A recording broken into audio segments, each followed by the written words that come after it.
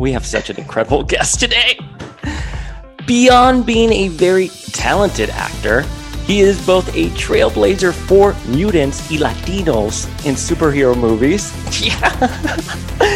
I had what was supposed to be a quick conversation yesterday about scheduling him for this interview. But the second you get to know this guest, you can see how it easily evolved into a conversation about spirituality, art, life, and man buns. It is such an honor to say we have one of the stars of the Generation X movie, Agustin Rodriguez, aka Skin. How are you, man? Hey, it's good. Oh my gosh. I just remember I was going to have that little action figure to show you that I have in the box over here. The Toy Biz 5-inch action figure. The action figure that someone gave me was. I'm good, Paul. It's good to see you. Good to have you. Good to be on here. Thank you so much. Perfect thing to do today. Well, because today's your birthday. Yes. I can't believe I am talking to Skin on his birthday. To celebrate the 25th anniversary of the movie. That's wild. You must have been like a baby when you did this movie. I was like a baby. It's been a minute. Yeah. It was a blast. So I would sing happy birthday to you, but you don't want to hear it. No, that's good. That's good. This is the gift right here. The way everything, was orchestrated, the way it all worked out. Like, what better thing could I be doing today? I can, and tell everyone about it. I'm going to be doing other stuff today, so I'll be able to hey, you know what I did today? Because I would definitely want to tell them about your podcast. And got to keep the X-Men alive. Well, man, we've been trying to get all of you. I mean, you and I kind of spiraled a little bit yesterday when we were talking. So I don't want to reveal anything we talked about yesterday, but we love the Generation X movie. Tell me, what was the auditioning process like for it? How did you first hear about it? You know what? It's funny you say that because I told somebody yesterday in the last couple of days, I never auditioned for it. You never auditioned for it? They had seen I did a New York Undercover episode for Fox TV, right? Working with Malik Yoba, Michael DeLorenzo did an episode of that, and we had a blast. Fredro Starr from Onyx, he beat me up 5 times in the show. It was awesome. So anyway, that's what they saw. They saw my work there, and they were based on that, yeah, let's cast them.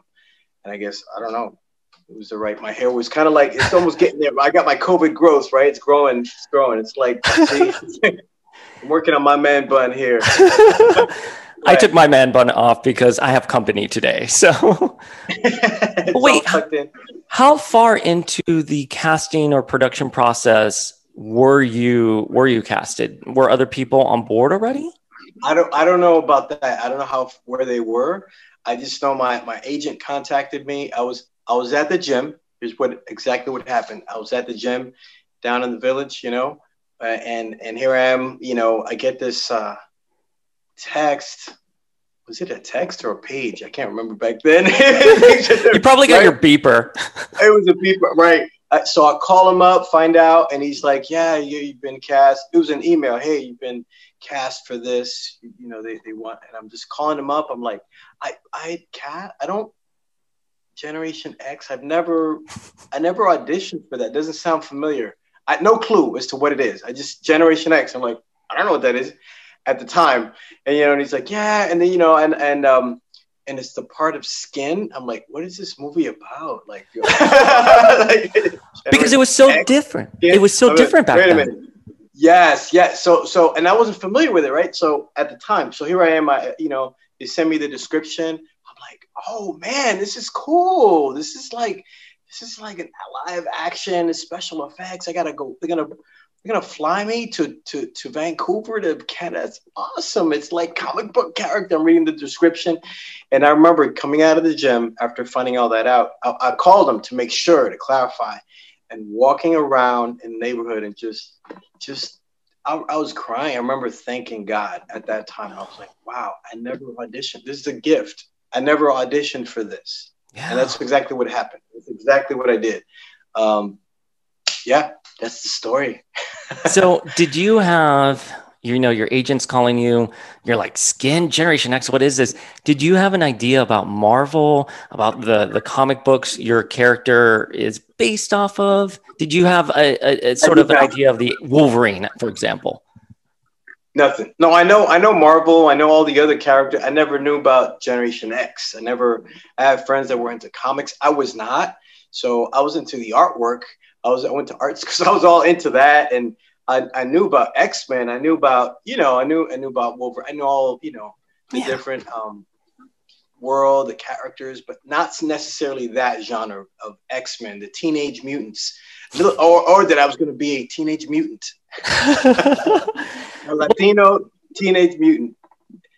Yeah, I mean, well, as you probably know, when Generation X came out, it was sort of a spiritual successor to New Mutants, which was, the teen book of the 80s.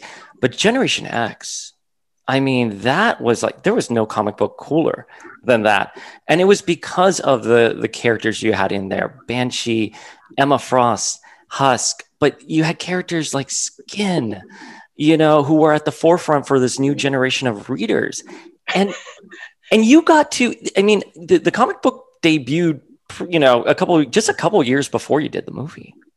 And then now you're doing the movie for Fox, and you're one of the first Latinos to portray a superhero on television. What was that trailblazing like for you? I didn't, all that didn't compute. Remember, I wasn't familiar with it. So here I was it was just little unfolding for me. I was learning little by little as I went, as they sent me the packet of, the script and like 4 comics, right, in the plastic. I still have them here. It's like everything nice and like pristine and me. So I would get to know basically my research. So I would kind of get to know, be familiar. I'm like, oh, this is really cool. And I saw, Skin. He was like gray and kind of like, and when I'm holding my arms, his fingers all stretched out. I'm like, okay, so do I gotta look like this like monster? I didn't know the whole thing. So little by little, I got it was all unfurling for me. And that's what it was. It was discoveries I was doing. I thought, wow, it became, I was so proud. I was so happy because, and I have to say this because at that time, right, in the 90s, like I had played a lot of gangsters, a lot of bad guys, a lot of different, but here I am playing a Latino superhero. Yeah. Like, right here I am playing something so positive, and where I'm like, I'm part. It's the normal thing. You see my family depicted in there, and the relationships, and I'm speaking Spanish a couple times, and it's just, it's not that I'm this. I don't know. It wasn't stereotypical. I wasn't typecast. I agree wholeheartedly with you. Yeah, I was so proud of that. I felt so encouraged by that. Yeah. Soy cubano. I grew up. My abuela had a casita on Calle Ocho down in Miami. I grew up in Miami. Calle Ocho, yeah. My father lives down there. Oh, really? Right now, yeah. Oh man. Well, I grew up there. Spanish was my first language. And when you're that young, I didn't think the rest of the world wasn't Latino. I thought Spanish was everyone's first language. I mean, again, like I had mi café con leche, and my abuela will make mi caldo vegetal. We'd be watching, Telemundo. So when I saw you, it was the first time that I was like, wait a minute. There is a narrative that mirrors my own, because when you go off to the Massachusetts Academy and you have like the entire familia there, it just reminded me of like my first day of pre-K. Mi primos were there, mi abuelos, mi tía, she was giving me besitos y todo esto. And I resonated with that. And I agree with you. What a nice send-off. Bro, it wasn't a stereotype. It wasn't a stereotype. I mean, 90s narratives age the way they do. But at the time, that was not stereo. You were breaking the mold. Yeah. Families are close. Our families are close. We all, take care of each other and just, yeah. How do you think Latino representation has changed since you did that movie in Hollywood and in other medias? That's a big question. Well, now you see a lot more. I see a lot more representation. I see Latinos all over. You know, it's not. Yeah, I'm proud when I see different. You know, Rosie Perez and A-Rod, right? Sports, J-Lo. You see people all over. I'll tell you recently. At the inauguration, hearing her sing, as soon as she started to sing, it just like had a tear that I was not planning that. I didn't know I was going to be so proud. Like, yes, like this is, hello, it's 2021. Like we are all a melting pot. Weren't we on a melting pot from the beginning? Like, isn't that how America came to be? I agree. What I have seen in Hollywood is, just a lot more representation in different areas, different, Modern Family. You see, and just the reality of how mixed our world is, where people will be speaking Spanglish or it feels very right. It feels very real. It's like that's the way life is. So I think it's been really, in my opinion, it's been rather slow. And here's why. Because back in 96, 98, 90, when it first came out, when we did Generation X, during that time, this is the era of the Latino. And they've said that every few words. This is the era of the Latino. This is the time when people are going to, and it's been just kind of eking forth, and I'm grateful. But you would think since like Ricky Ricardo back in 1950. I agree. That's what threw me off. I would watch Nick at Night, and I would be like, oh, Ricky is Cubano, and he speaks Spanish, and he's embraced his heritage. I did not see myself growing up as a minority. Not to delve too deep into this conversation. So that's why when I see someone like Skin, I can appreciate what that did for my perspective growing up. It was the first time I saw a superhero who was Latino and also mutant. He occupied two very different things. And that idea helped me as I grew up. And I went to school at Tallahassee, which is, in Florida, but it's not Miami. And I was able to rectify, certain narratives in my head. Yeah, Miami's a whole different world in itself. I love Miami. I love it because I feel like I'm walking around. It's palm trees and it feels nice and tropical and food, right? In Little Havana, it's like that's where my father lives. I'm like this is it's like you're in the tropics somewhere. Yo, man, Little Havana. So much life, right? And flavor, right? Music and. So, but yeah, as far as what I have seen, in my opinion, it's just only we all have our own lens. We all have our own way of seeing things.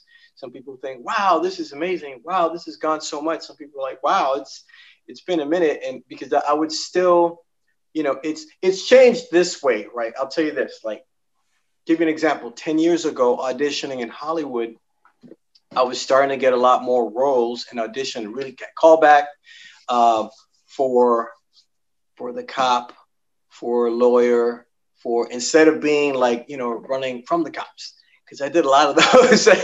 I've guest starred on, I've been on 4 episodes of Law and Order, guest starred on 3 of them.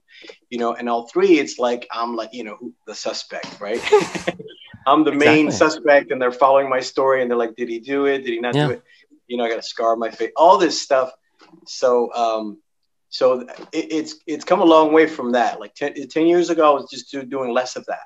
And I was auditioning for more like roles in the suit, which I feel good. I'm like, yeah, this is like, hey, I'm articulate. Hello. I've done a lot of bad guys from Falling Down with Michael Douglas. You look that up. I don't know if you ever saw that scene. Here I am, like, I tell people, yeah, you remember that scene, the guy takes out the knife. Yeah, that was me. Wait, what? Can I segue really quickly, because Jeremy told us a similar story about working with Clint Eastwood. So I'm curious, what was it like for you to work with Michael Douglas? Wow, he worked with. I got to talk to Jeremy, man. Clint Eastwood, how cool. No, Michael Douglas. Gosh, amazing to really watch him again. It was Falling Down, the film that I worked on with him. And by the way, the film that took me to Los Angeles. The feature film I was cast in that flew me out there from New York was Final Analysis.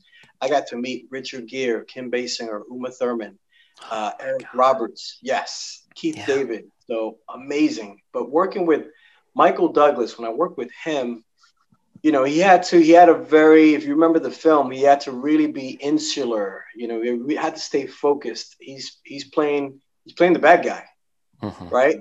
And I always tell people like, yeah, I was a badder guy than him in the movie because I like getting his face, and he was so focused. It was such an honor to work with someone, a legendary actor like him. Here we are rehearsing, the cameras are still around. And he's like, I'm feeling he's truly, genuinely terrified. Like he was doing his work, his inner work. So here I am just observing and watching and working with him, staying in the moment, staying in my character, but observing like, wow, like really, it was nice. He was friendly. He, introduced himself to me when we first met. And I mean, it was an honor. Joel Schumacher was our director in that. Yeah. Yes. Yes. So Batman and Robin and Batman. By the way, I got to put this. I got to slip this in here because Joel Schumacher directed Batman and Robin, right? Remember? Yeah, of course. Before that was cast, before it came, I auditioned for the part of Robin. So they had considered. Listen to this. I would have loved it. They were considering creating Robin and making him like a revolutionary type, like either Black or Latino.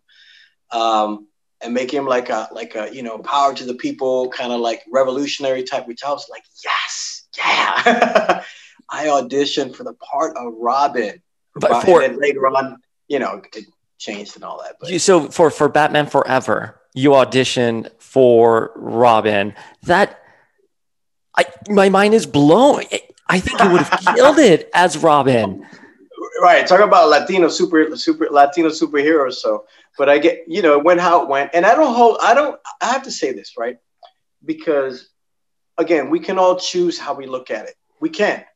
It's not like, oh, it's just one way. Oh, Latinos just, Hollywood is just racist. Hollywood is just, I don't do that. I don't paint the brush with like this world and the world of entertainment is just a microcosm of what we live in. And they have a lot of things to consider, their demographics, their whatever they do, that's all that, right? But so I don't feel cynical. I don't feel, I don't feel that way. I feel like it just is what it is. And in fact, you know what? I'm grateful for that. Why? Because it has spurred me on to, it was about 10 years ago where I got the chance to direct and produce my own film. So that's incredible. Because so if doors are limited or not open or it's like you don't have to wait for the doors. Hello, you can create your own doors. Yeah. You can create your own opportunities. So it's like I've been able, to do that. I'm working with a production group right now, and we've produced like a bunch of things during the 6 months during COVID, during quarantine. Right? So you create your opportunities, create the doors, So that's how I feel. So as far as like, and they don't have to be, I can play someone with an English accent. I don't have to wait, and because we see that in England, you see people that look like me, or different, Asian with an English, that's reality. Yeah. So we can depict reality. So we don't have to wait for, I want to do a Tyler Perry. Yeah. That's what I want to do. That's what I am doing. I just love what you said just now, because I think this, and by the way, listeners, now you can understand why a very simple conversation yesterday spiraled into something so great. And it's all you and the energy you emanate, man. People can create their own spaces to have conversations. You no longer need to get into the room. And Amber Tamblyn, who is an author and an actress, was talking about how she was so desperately trying to get into a room to have a conversation. And now she's like, no, I can make the room. And it's so powerful when you have that in you. But I don't want to digress because I have so many Generation X questions for you. Oh, go for it. Okay. So speaking of like the lens and, oh yeah. Oh my God. Wait, I don't want to talk. Backwards? I don't know if it's backwards. Like, no, wait, hang on. On my right. The glare is there. Let's write. Oh, the glare. Sorry. Wait, we're not getting you in there. Hang on, right there. There I am. Let me get over here. So we can you can do a screenshot or like whatever. Like, oh my! How did you get that? Is that poster still around, or is that an original? My arm does that. Yeah, that came out. Gosh, this came out. Gosh, it says 96, right? Yeah, no. Well, you're 25 years. It's 25 years this month. It's I forgot they gave us a few, and I was just like, oh, how cool. And then at the time, my roommate, man, he was kind enough to have this framed for me. And I got a couple other posters like rolled up in the closet there. But yeah. So what?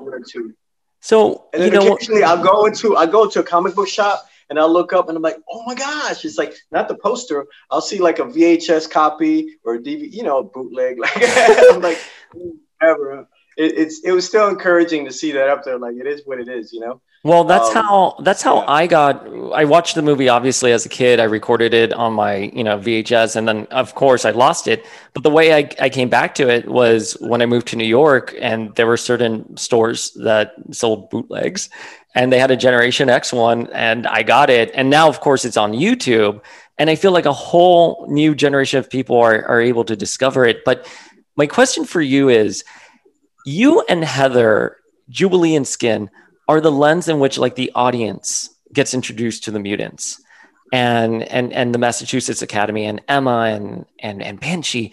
So what was it like working with Heather? How did you guys go about establishing that rapport? Because the narrative is very much you two. Yeah. It was see, that's a whole nother thing. Let me say this. I gotta mention this, how I never auditioned for it. And then here I am casting it. And as I read through it, I'm not thinking, oh, how many lines do I have? I'm not thinking. I'm just thinking, let me do the best that I can. Let me do my best work and, and play nice with everybody and just be part of the group. I didn't know it was going to be all following our story, as we're like enlisted into training as mutants. Like we're kind of, work. Heather's awesome. It was so much fun. Such a sweetheart. Love Heather. Definitely. And we got to do a little reunion panel. Like have us all together, man. That awesome. That 3 or 4 of us. Believe me, man. Yes. You know this. That's listeners. Let's do that. All we can say is stay tuned. But and that way, Marvel can see that yes, this is the next feature. It's like, where are they now? What was that first day on set then? Like, when did you first start meeting everyone? Let me see. I first got there was fittings. Oh wait, you had fittings. What did they fit you for? Was it just the clothes we saw on screen, or did you get fitted? On screen. Else? Yeah, on screen. All the t-shirts, the green jacket, that was kind of like. So I was like, yeah, that kind of looks good. Like it was almost like I was. You're very much a part of the creative process, because you're wearing stuff. What feels right on you? What do you think Skin would wear? Like they would ask me that, which I'm glad, and because there was a bunch of other, And so that was very much a part of it. I think I remember seeing that, and we kind of all agreed, like, yeah, this feels right. Like, I feel right. This feels like it's for the character, because I'd done my homework up to that point. Yeah. So there were fittings. Then we had, I'm trying to remember, did we have rehearsals? It was for the first few days, just getting your clothes, getting ready. And then you do a few. I can't remember. It's TV, so it goes pretty quick. It's not like you go in a room and read through the whole. I think we had a read through, and then we did a whole thing. Okay. Oh, we just shot it. It's been a while. Wow. No, dude. If someone asked me something about 25 years ago, I'd be like, usually, yeah. Well, I was 5 years old at the time. No. But here's the thing with film. Normally, a feature film. This was TV. Mm-hmm. Feature film, you have time to rehearse. You get on set with Michael Douglas, for example. Get on set, you kind of run through. Everyone's in their robe or in their coffee, whatever, just not really dressed. As you mark it out for camera, for the director, like what would feel. And then, the camera works around you and the director, whatever the director sees. So that's pretty much what we do with TV, except it goes pretty quickly because it is television. So. And even though it was a film, it wasn't episodic.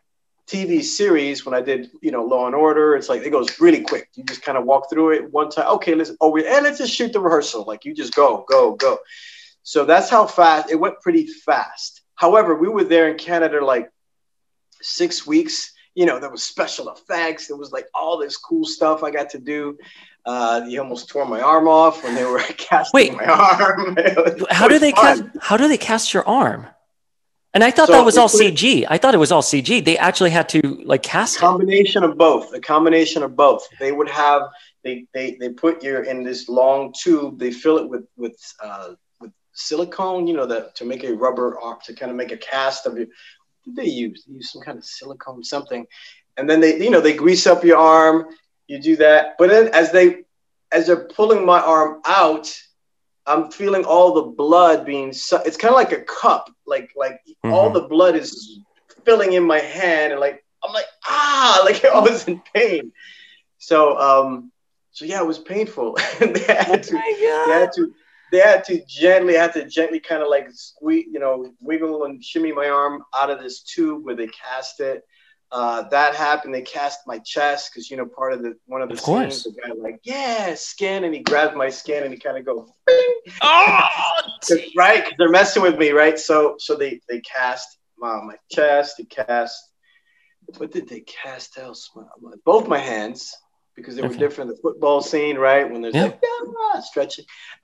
Wait, can we talk about the football scene? Because I believe Heather and Randall told us that was such a fun scene to film, but that there was also like peacock poop or something like that. But was there some kind of really bad dirt? And what was that like? Okay, so here we are on Victoria, Vancouver Island, with this like that mansion where they shot X-Men, the movie as well. Yes.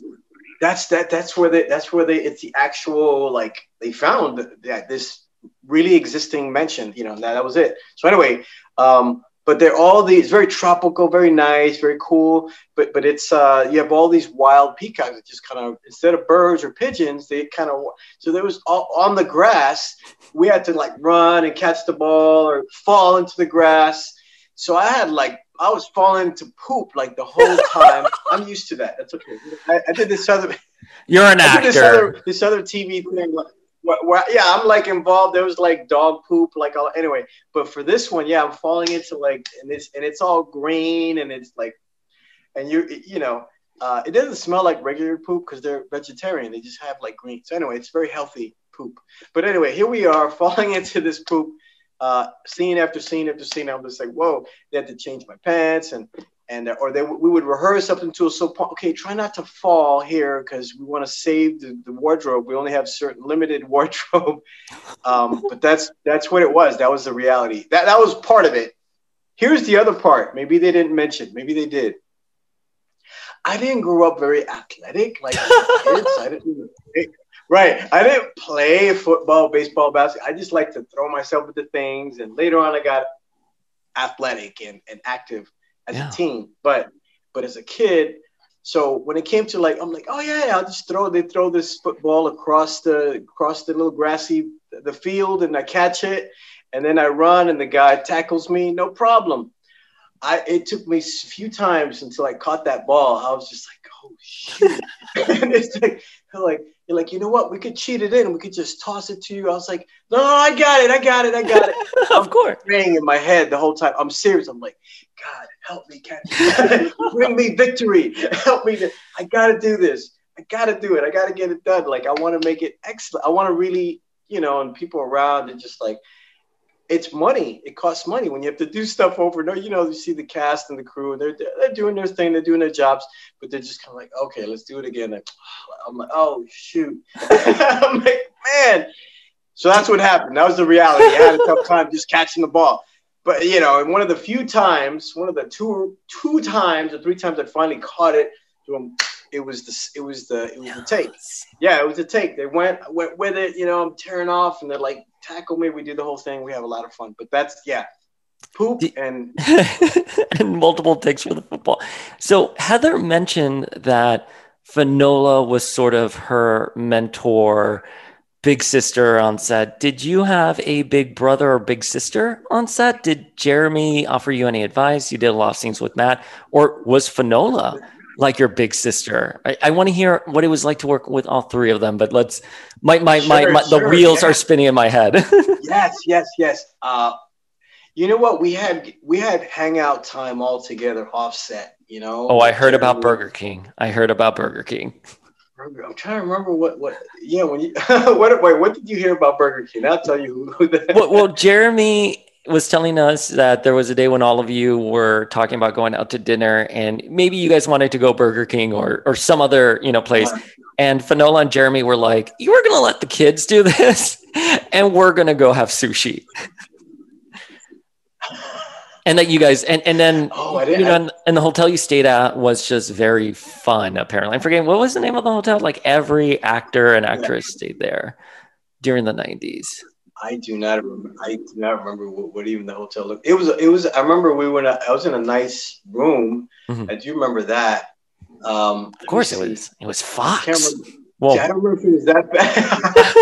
I don't remember if it was that or another project where they put me up in this room, like in the corner with a couch overlooking like the scenery.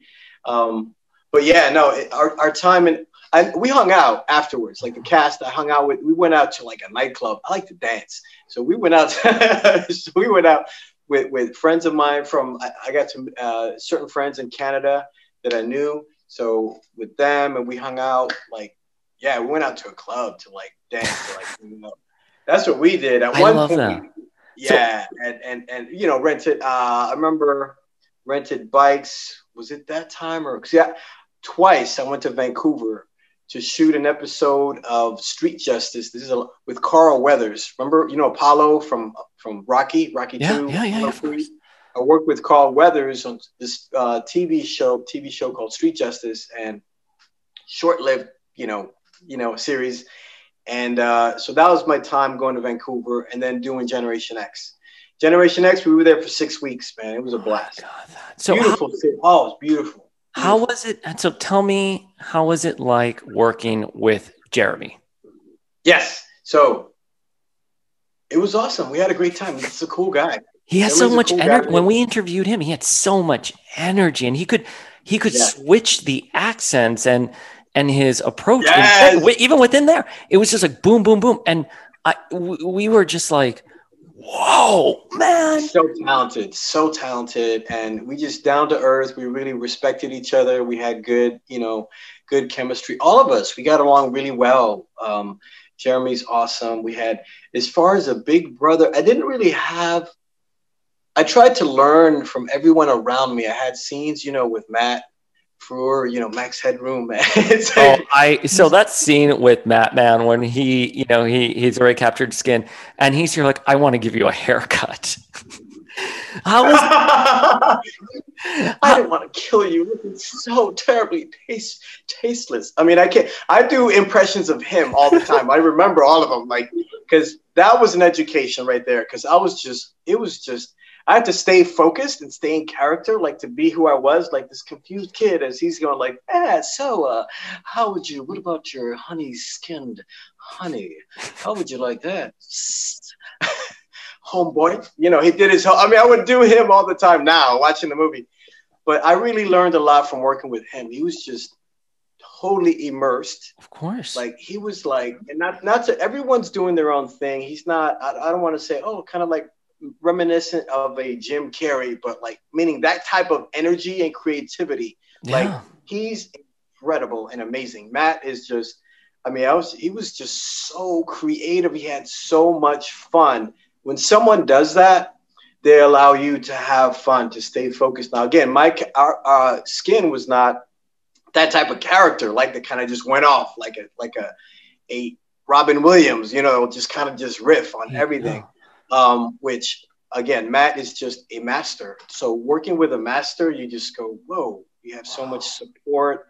And he was very, very nice, very humble man, really just, cares about people, about the environment. And so really getting to know, I like to know people. I can tell that. Sometimes you meet folks and it's a little disappointing, right? You just go like, wow, that person seems so nice, or like, man, I really admire this person, and then they kind of don't treat you so nice. Some people don't play nice with others, so and you find that out in Hollywood, right? You just go, wow, that's kind of, man. But it was not that. That was not my experience, working on this set. Everybody was super cool. We had a blast. Everybody, like, I mean, Jeremy, Randall, Heather, Cooper, Suzanne, like, it was just a blast. Amaryllis, like, we had a great time. We really bonded. So when we got down and we were fighting, like, in the scenes, we were like fighting for each other. Yeah, come on, let's bring it. Like, it was real. Well, I do want to ask specifically about Finola, because Emma Frost, White Queen, is such a huge comic book character, especially now. I mean, she is so incredibly popular. What was it like meeting Finola, seeing her in the costume, and her overall vibe on set? Just tell me I'm bouncing off of her. I just want to hear it. Well, she's beautiful, first of all, right? Yeah. Like, beautiful, classy lady, like, just super, just classy. It was just such a, okay, here's the thing. We all grew up with different, like, watching, like, little glimpses. No, actually, I didn't watch little glimpses. I watched a lot of All My Children, right? So there was a lot of growing up, watching these different soap operas throughout the day, in the summertime, when you're like, I was all into TV, into drama, like, unlike other kids. So I remember her, seeing her, like, from soap operas, from, like, I'm just like, oh my gosh, like, I'm meeting and getting to work with her. So that was just a big thrill and a big honor. And again, when you're acting, you're so focused on in the moment. It's kind of like playing playing catch, except I knew how to catch better. When it came to acting, right? We could, like, you're focused on your part, in your character, and working off of people. She's an amazing actress. She's amazing. So it's really, it makes it so much fun. You learn by working with people like that. Yeah. You learn just by that experience. Yeah. So when you were filming and going through your scenes and you're starting to pace everything together, did anyone from Marvel ever sit down and sort of walk you through the process on everything? And the reason why I ask this is because when I rewatched the movie recently, something that I feel was evident for me back then, but, like, I sort of can now piece it together. They were setting up a much larger relationship with you and Heather's characters. It seemed like Skin and Jubilee would eventually, the way I took it, eventually come together as a couple. Am I over reading that in the script? It's funny. I never saw it that way. I saw it like we were just like we became buddies. Because here we were experiencing this whole thing together, both kind of like a little trepidatious and scared what's going on. It's kind of new, right? We're all scooped up in the middle of the night and we're, like, getting to know each other. And then here we are going through the training and then, doing different scenes together. So we're experiencing that together, as you do. You click and you bond with people and you just become buddies. And it felt like that. It totally felt like that. Like I don't know if I'd say brother and sister, but more like when you have really, like, wow, you have a really great best friend who happens to be a girl. Like, that's what it was. It felt like that. That was the experience. Yeah, I love that approach far better than eventually becoming a couple. But I'm just thinking of this in the context of 90s television and why they would. I mean, don't get me wrong. I love the Scully and Mulder approach, where it's here are your two leads and they're best buddies, and that's the extent of it. But it was a TV movie. It was on Fox, and there was an expectation for the two young teen characters to eventually, I don't want to say hook up, but, like, come together as a couple. Hey. And I was just curious if you saw that in the script or if you had that direction from your director. No, it was all just like, again, I think Heather, she's just so cool, just a cool girl, just easygoing, just fun. So it was effortless almost. Like, I mean, there were scenes that I had to work to do my part as far as the dramatics, as far as putting on the layers of what's going on. If I'm scared, if I'm terrified, if, whatever's going on. but aside from that, just even off camera, it's just us working together. It was just a lot of fun, and there was no, there was none of that really that I read in the script or direction. Was anyone from Marvel on set, kind of guiding the process or guiding you? I'm trying to remember because I keep forgetting. Did anybody mention Stan Lee? Did anyone? That's my next question. Because I'm trying to remember carefully. I'm like, I'm trying to. We've gotten multiple responses to it, and let me. Like what? Tell me the response. Yeah. So Heather said she met him. Yeah. Either it was either he came on set one day or it was like at the wrap-up party. Jeremy did not meet him. He only met him years later when he accidentally bumped into him. Randall was like, I must not have been there the day Stan Lee was on set. So my impression is maybe he kind of like popped in, it was like a vague memory where I'm like, I think I remember because I remember being there and Matt, right? Matt Frewer, played Russell Trash. He was like, wow, there he is. There's the man, the creator of Spider-Man. Like, and I remember and he came in and kind of just, it's not like I met him, but he was just there and kind of watching part of it. And I remember just taking in that moment, like, whoa, like this is crazy that I am here experiencing this. Like Spider-Man is one of my favorite characters. Like I am I want to be Spider-Man. I grew up in New York. Like that, you know what I mean? So for me, that's one of my, anyway. You would have been a phenomenal Spider-Man. I still can be. Yeah. Put in a good word for me. I will. I don't worry. I'm gonna put in a good word. Staying fit, man. I'm taking care of myself, man. I'm looking at dude. It's incredible, and I say this about so many people. Like, you look better now. You look younger and more strong now than probably when I saw you in the 96. I think that about myself as well. When I look back in my 20s, I'm like, I feel better now. And I think because of your overall attitude and your energy, people can grow and be better than they were before, physically, spiritually, and mentally. And I think you encompass that. You're emblematic of that. Oh, thanks. But I gotta ask you. Okay, ask me. How do you do a scene with Stan Lee there? I'm an auctioneer. I'm used to being in a crowd, but if Stan Lee were there, I couldn't. I think, it's funny. So what it was in between scenes. I think when he had passed through and he was kind of like, so he might have been there watching when I didn't know he was. I don't remember that. I don't recall that. But I do recall that again, that moment with Matt, saying that, like, I'm just like, wow. First of all, I'm conscious that I'm out here talking, just chatting with like Max Headroom. I'm like, wow, like, and just a cool guy. He made it very easy, but I remember that moment, and I was kind of looking in. I think Stan Lee was looking at a magazine or a script, or just kind of watching, just kind of hanging back, like someone just watching, like somebody's grandfather getting on set, just kind of quietly sitting and watch, like, very, very, not viewable, and we were just conscious of who he was, but yeah, that was just amazing. No, if I knew, that would probably affect me. Yeah, if I'm like, wait a minute. You're like, I can't do this scene if Stan Lee's here. Let me tell you what happened once. I got this little insert.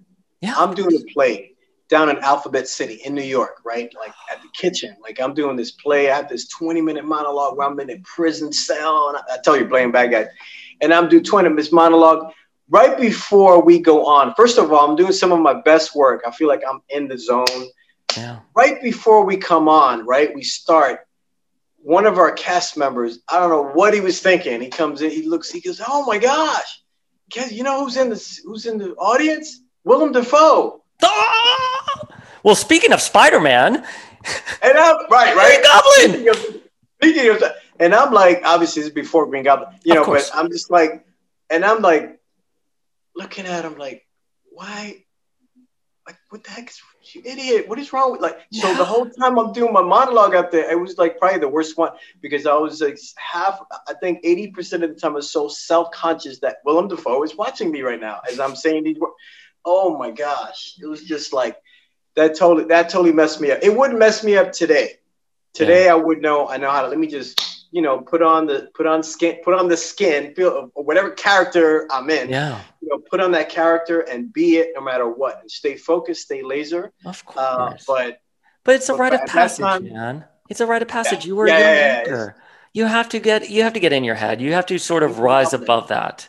That's all. You see how that worked in? Wow, I never thought about that. I was never conscious of that. I mean, I know, I remember the movie, but so anyway, yeah. So Stanley's on set. You have this great rapport with Heather going on. When you look at the movie now, is there a scene in particular where you're like, I'm proud of that? That's a scene that I am so proud is out there.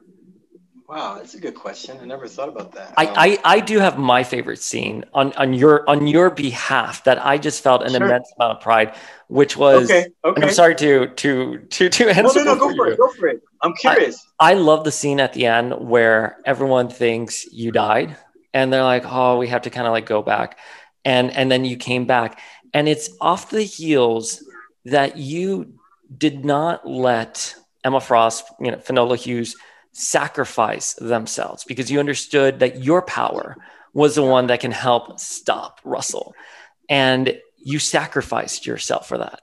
And I'm just so proud, speaking to what you just said about Latinos being represented as criminals, and here is a selfless character taking down the bad guy. And then at the end, it's like, oh, no, he's alive. You know what I mean? Right. Spoiler alert. If anybody's watching this, they haven't seen the movie. Hey, listen, 25 years too late to the game here. But I feel, even watching it now, I feel, and again, it wasn't at the time. I felt the plot at the time, but I didn't feel seeing you actually doing it. Now I feel it in my bones. You know what I mean? That narrative is out there and people can see that. And what was a very trailblazing representation and role. Yeah. Wow. No, it's good to know. I want to know that. It's good to know from other people looking in, like what hit them. That's what art is. It's like, what is your experience?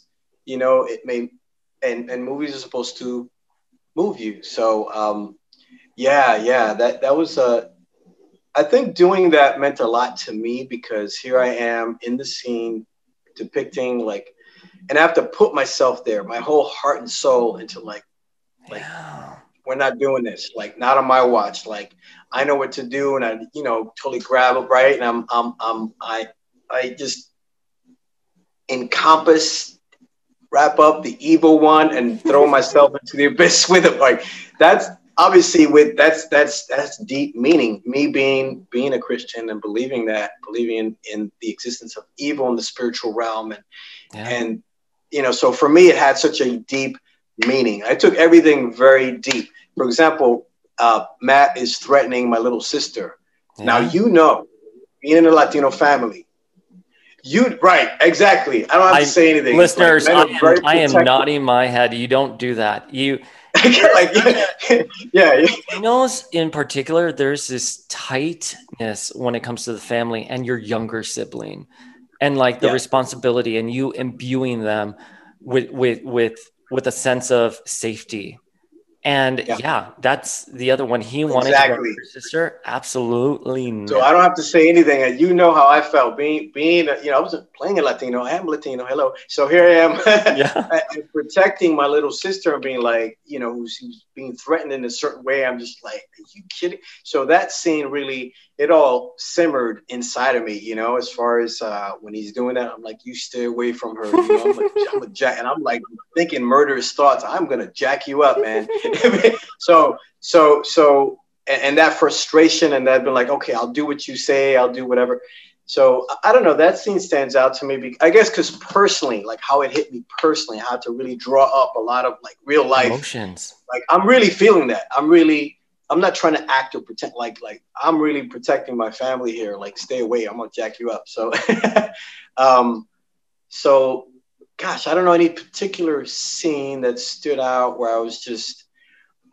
We had so much fun, right? I mean, everyone has said that, the love scenes. Yeah. Oh well, we all. I mean, that opening scene with Finola and Jeremy. Oh right, that's right. And then Buff and oh my god, I'm forgetting Randall's character's name. Buff and Refrax. The scene with Buff and Refrax. My god, that was. So my question: there was a lot of stuff that was set up. Did you have the inclination that this was going to be more than just a TV movie? They did. There was talk about like, oh wow, what if this became a series? What if this became? I'm glad you brought that up. This is what I was asked by somebody from Marvel, somebody from New Production. They were like, oh no, it was an interview. We were interviewed, and they asked me. They said, yeah, what if this goes on and becomes a series? It becomes something bigger. Like, are you excited about that? I was like, yeah, that'd be cool. But my whole mindset was this.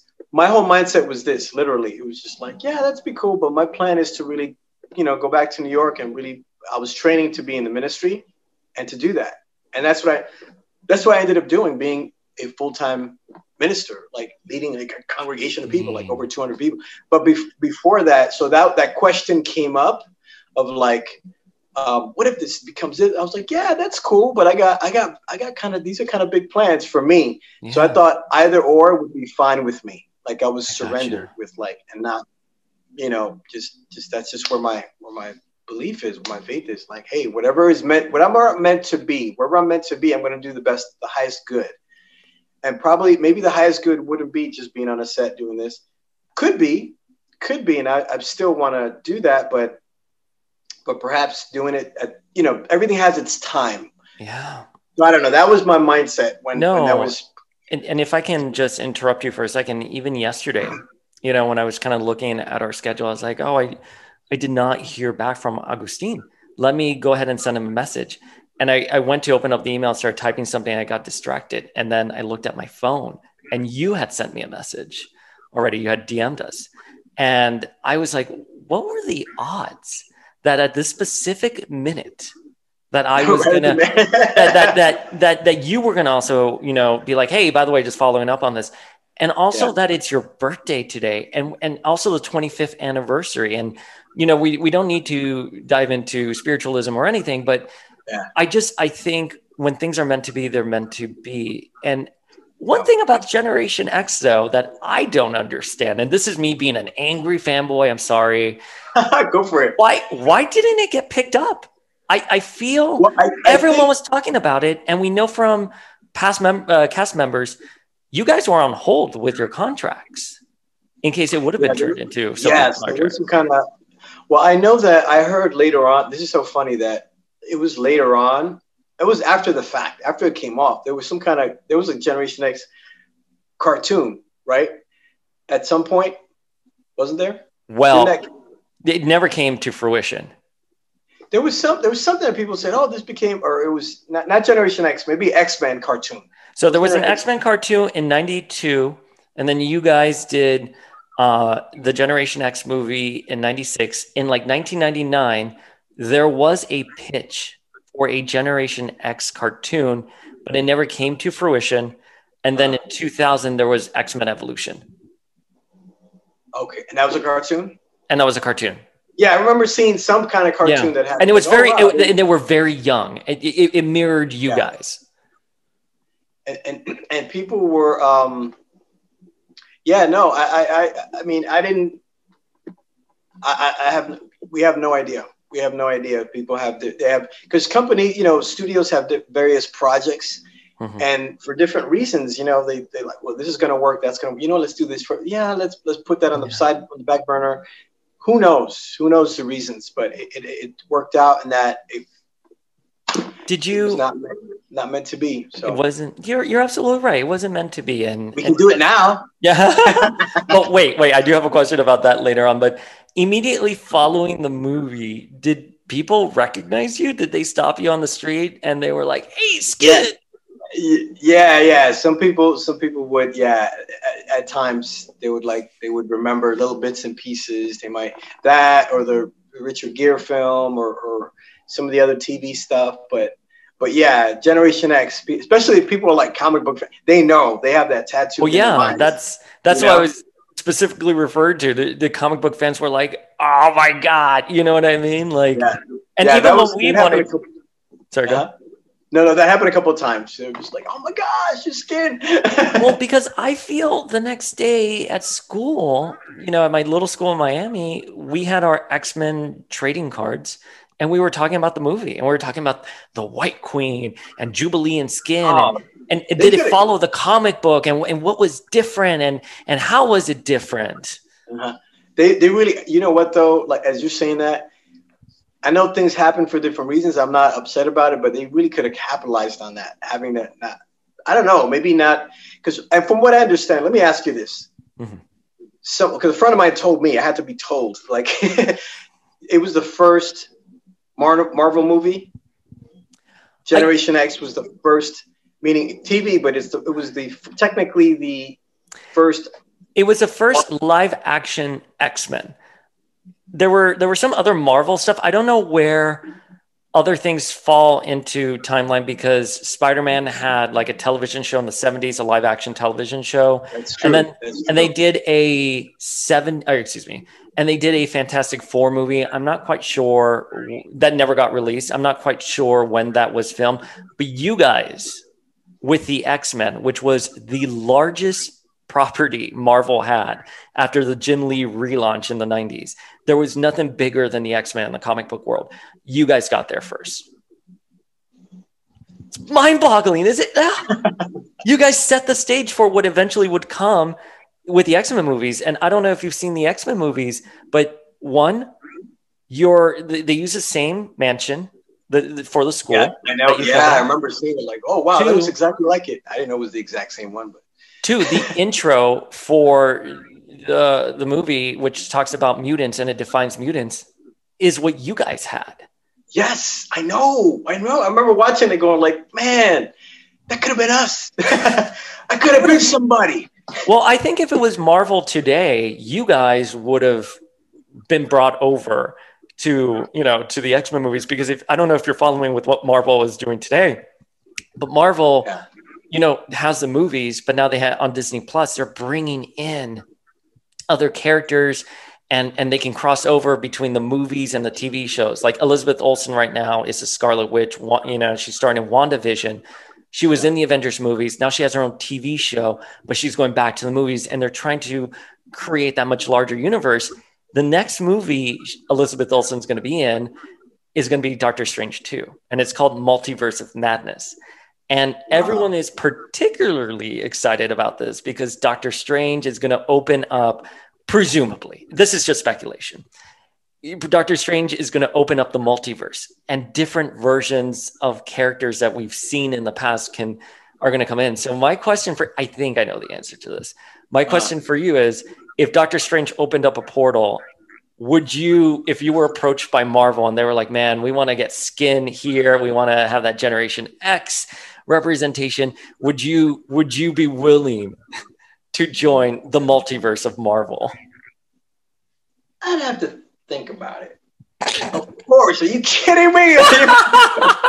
You had me there for a second. Oh my gosh. Are you kidding me? Are you kidding? It's like we're all here, man. We're all here ready. Like, this is just, and again, to have the exact same actors and characters from the TV would be like, wow, because again, capitalizing on the following.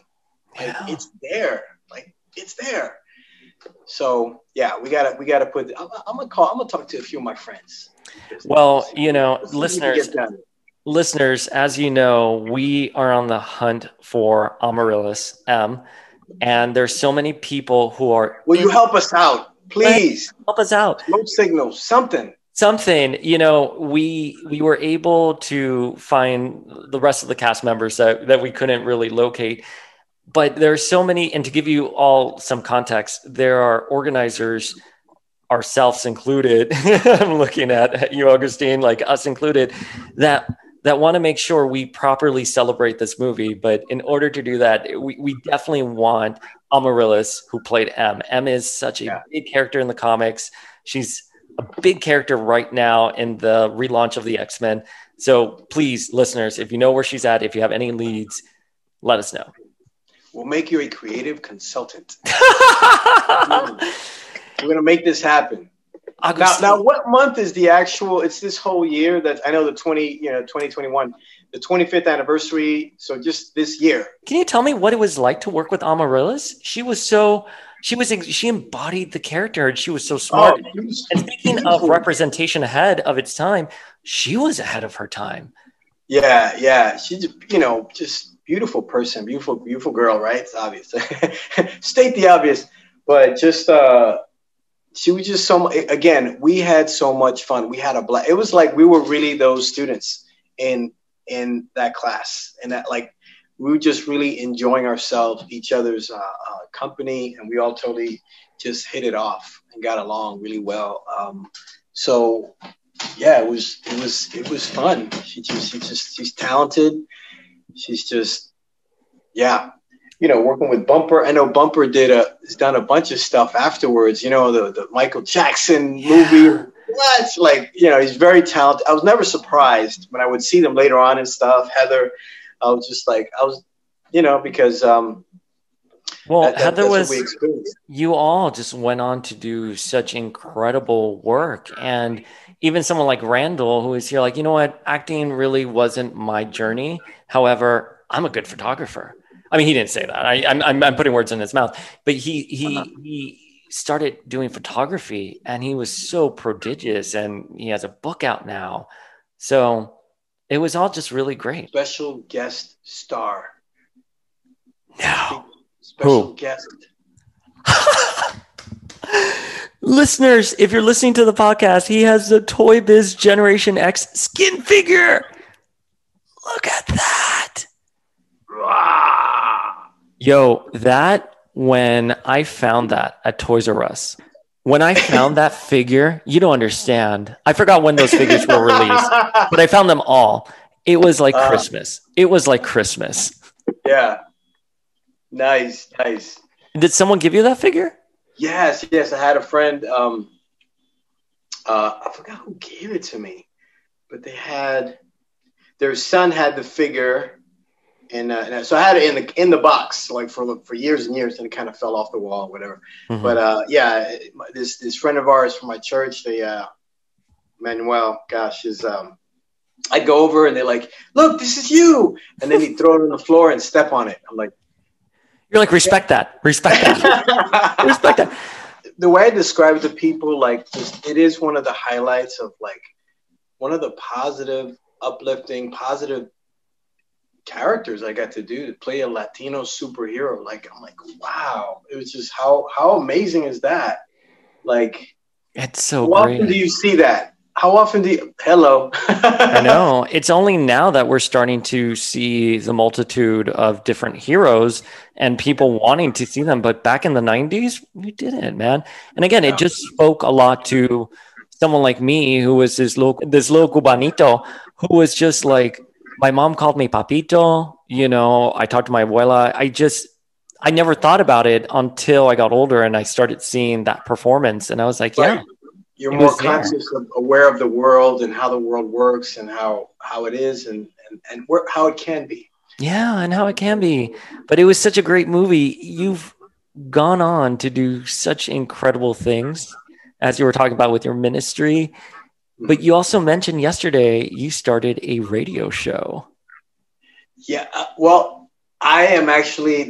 Look what happened during the pandemic. Right now, during quarantine, I started working on with an actor-writer group.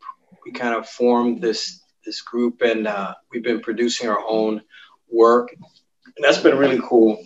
I didn't start the radio show; it was already existing. Gail Scott Keys, Entertainment Now, Tap the Mic Radio. So she's been a news anchor. She's been on television. She knows a lot of people in the industry. super humble. We met through a friend from a friend of, through a friend of a friend, and she had me as a guest. She interviewed me.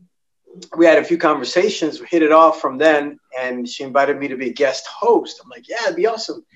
And then since then, we've been able to just work together and interview. So I'm co-hosting that show with her. So here we are, talking to people. I'm meeting like Evelyn Champagne King, husband Freddie Fox, Grammy Award winning, like legendary people in the industry, right? Robert Bell from Kool and the Gang, like what? Like how cool is that? That's awesome. And so meeting meeting a whole bunch of folks. Gosh, it's been a blast. So that's what How does the acting scene in New York differ from LA, even from Canada? What would you say is the best thing about being an actor in New York? What's the best thing? Small apartments. It's cozy. No, it's small. It's very compact. Very small. New York, I just feel like the hustle, even being an auctioneer in New York, is so different than anywhere else because the amount of hustle we do. I think there's just, you have to fight for what you have here, like in a very aggressive sense. Yeah, it's very aggressive. Yeah. I would say, it keeps a fire under your butt. I feel like I'm serious, right? And in New York City, like, here's the thing. You could be busy anywhere, really. Especially now, we realize we could be, oh, wow, we're going to be on, right now, virtual. Like we're in each other's, you're in your home or in your studio. I'm here in my studio and I'm hard at work, as you can see. But you, there's a lot of energy. There's a lot of activity. There's a lot of happening. New York City is New York City. I grew up, I'm born and raised in Manhattan. I'm in Manhattan right at this moment. So there's a lot going on, even in this environment, even in this climate. Cold outside, climate, literally. But there's always activities. It's the center of the world, So as far as entertainment, as far as theater, as far as shooting stuff, I mean, we've been able to shoot things during this time, safely, wisely, but we've been able to still get stuff done. So New York City is very stimulating. There are a lot of places that are stimulating. And here's the thing. I consider this is always home. I'm from here. But I've lived over 14 years in Los Angeles, right? Yeah. Lived in, Hollywood, North Carolina, NoHo, North Hollywood, and, downtown LA. And, man, I was a building manager in downtown LA. I got to tell you, I got some stories. I lived out of my car at one point. So we've done a lot of great things since Generation X. We've had rags to riches, back to rags. Wait, are you describing the life of an actor? What? It's right, exactly. People never. It's feast or famine. Like here I am. I made, you make decent money doing something like Generation X or the other films I've worked on. Moon Over Miami is a TV series. I was one of the main actors in that. And you were one of the co-stars in Moon Over Miami for ABC. We did one season. It can be really amazing. I think a lot of people forget when you do the gig economy. I'm gig economy. I'm not going to compare it to actor life at all, but I live from gig to gig. And a lot of people will say things like, whoa, you did so much work. You know what I mean? Like last year, you should be fine. It's like, no, if I don't show up to an auction, I do not get paid. If I don't have that next auction booked, I don't have work. And that's why the pandemic caused a lot of anxiety for me at the beginning. However, like you just said, we have found ways to do things virtually or safely. But again, a year ago when the conversations were just starting, you're like, I don't know where's my future. And you very much you run a high and then you hit a low and then it fluctuates. I love your perspective. Oh, thanks. No, it's very, you know what it is. And again, I think, you make your opportunity, create your door, make your opportunities, just really, and a time like this really has had people, it kind of forces you to do that. People have to be creative. Like when I'm outside and people are selling like lunch or a bar, shish kebab, or like, I do my best to, like, I want to support people, especially during a time like this. There's certain people that they can't work from home. That's not the nature of what they do. So here we are wanting to, I do my best to support anyone I can who's out there trying to hustle and do their thing. And yeah, you said gig economy, it goes from it's hand to mouth, right? And that's why I'm so glad I have my own business doing health and wellness. So that's always been my passion and who I am, like on and off. By the way, outside of this, in the fitness and health world, I've been, on and off for many years teaching nutrition, exercise, martial arts, self-defense. So that's been my world. And I've been able to do that for a living. And as you know, as an actor, you got to do as an artist, you do your gig to do your craft, what you want to do. So I don't know, for you, is it auctioneering is one thing? How did you get into it? Now I'm going to interview you. I'll take it. How did you get into there? How for you, is it something that's just a side gig and you want to eventually do what we're doing now, like interviewing, or because I've not met, you're the first auctioneer I've met. So the way it kind of worked out, I graduated from FSU and I got a job at Marvel Comics. And I was in their publishing department for a bit there. And then I went to Wizard magazine, which was a comic book magazine. And I was freelance writing. And, the writing sort of evolved into a career in book editing. I came under the good graces of a poet here in New York called Lucas Hunt. And he's sort of known as the gentleman's poet. And one day I was at HarperCollins a couple years ago, and he just called me up and he was here like, I'm starting this auctioneering thing. Would you be interested in it? And I was like, auctioneering, like cattle, like, thanks, hang up. I'm like, I'm not doing that. But he was here like, no, man, like I'm going to actually say his words. Oh no, baby. Come to my gig tonight. Oh no, baby. Oh no, baby. Come to my gig tonight. And it was this benefit at the Brooklyn Park Conservatory. And there must have been like 800 people there, Agustin. Like it was insane. And he got on stage and it wasn't the traditional, that deep, it wasn't that deep murmur you typically associate with auctioneering. It was more of hosting, getting the crowd, making them feel good. It's the English style of auctioneering where it's wit over speed. Yeah, and then you raise your paddles and everything, and it was just so wonderful. Back 1200. Yeah. Well, you go slowly, exactly like that. You're gonna go like, I have the gentleman on top at 1250. I'm looking for 1300 right now. 1300 is the new bid in the room, whatever you say in the moment. And I loved it so much, and so I started doing it as kind of like a side hustle. And it came to a point where I started thinking about my life and what I wanted. The work kept me on the road, was starting to keep me on the road more and more. And I still had the obligation of a 9-to-5 job. And I don't have a particularly unique story in that regard. It was a dead end job. And I was working so hard for a company that wasn't my own, and sort of having to work on books and edit books that weren't my own. And even marketing campaigns that I couldn't execute the way I wanted to. And auctioning gave me a confidence, and I kept getting booked more and more to the point that, and I this isn't a testament to how much I make as an auctioneer. It's a testament to how little I made working in publishing.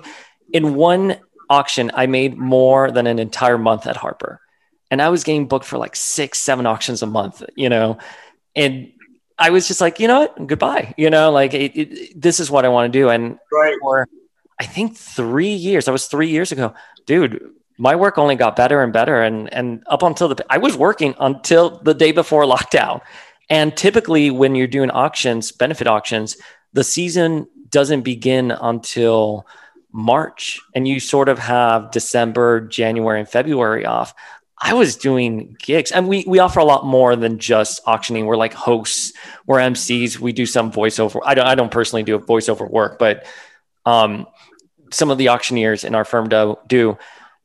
I was just very grateful and very happy. And even now it's been a struggle, it's not easy, but I would, there's nothing else I'd rather do. I hope that kind of answered the question. Sorry.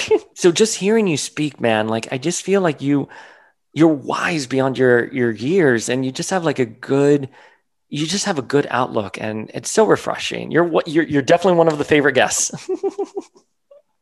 Thanks. Oh, wow. Thanks. Do you have No, I'm kidding. do you have a message for the fans? Thanks, Paul. Do I have a message for the fans? Okay, here's a tip. Don't eat yellow snow. No, I don't have any specific. I'm just, do I have a message for the fans? Wow, I'm grateful.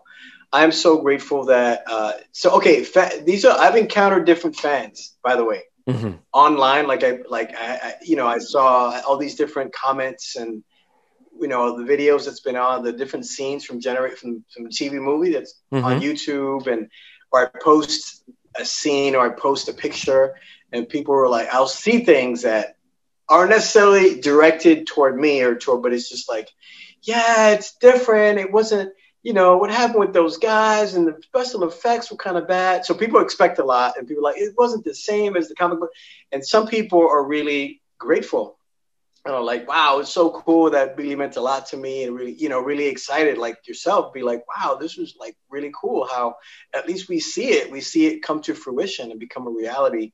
Yeah, my message is that I'm grateful that you're enjoying it, that it meant something to you. I would love to be. I'll send.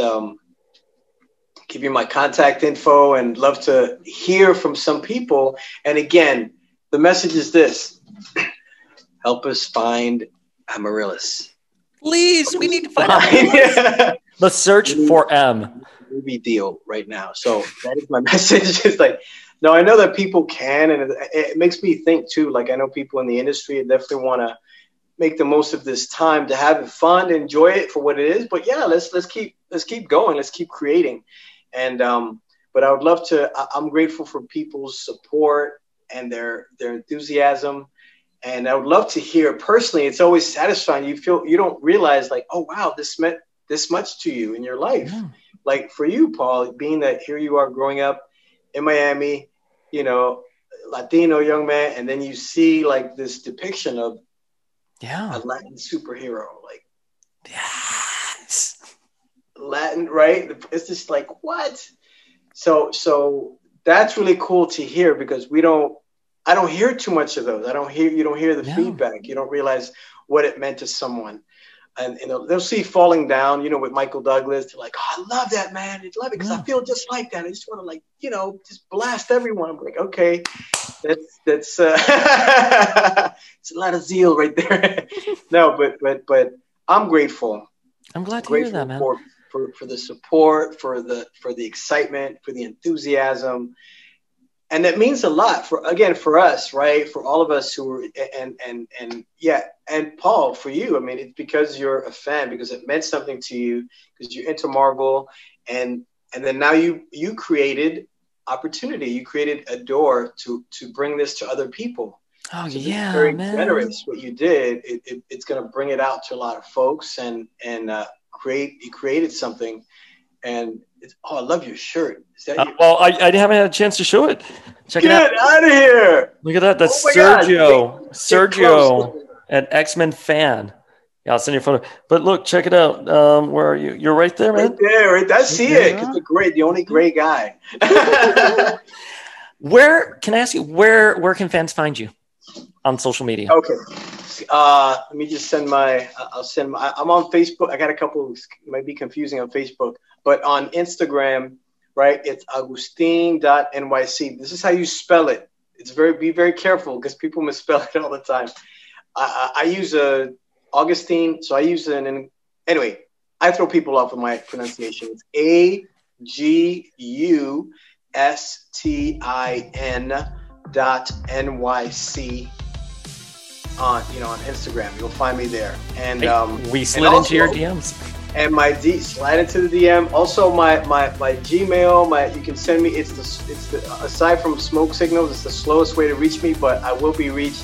You put something in the subject. Gen X fan. How about that?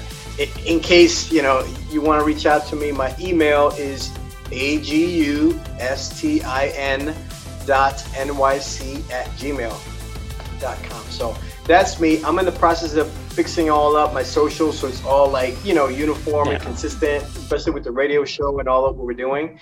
So I'm gonna have a better hold of that. Like we'll have a site and all that where you could but so far, best way to DM me. So thanks. Well, thank you so much for your time. You've been very generous.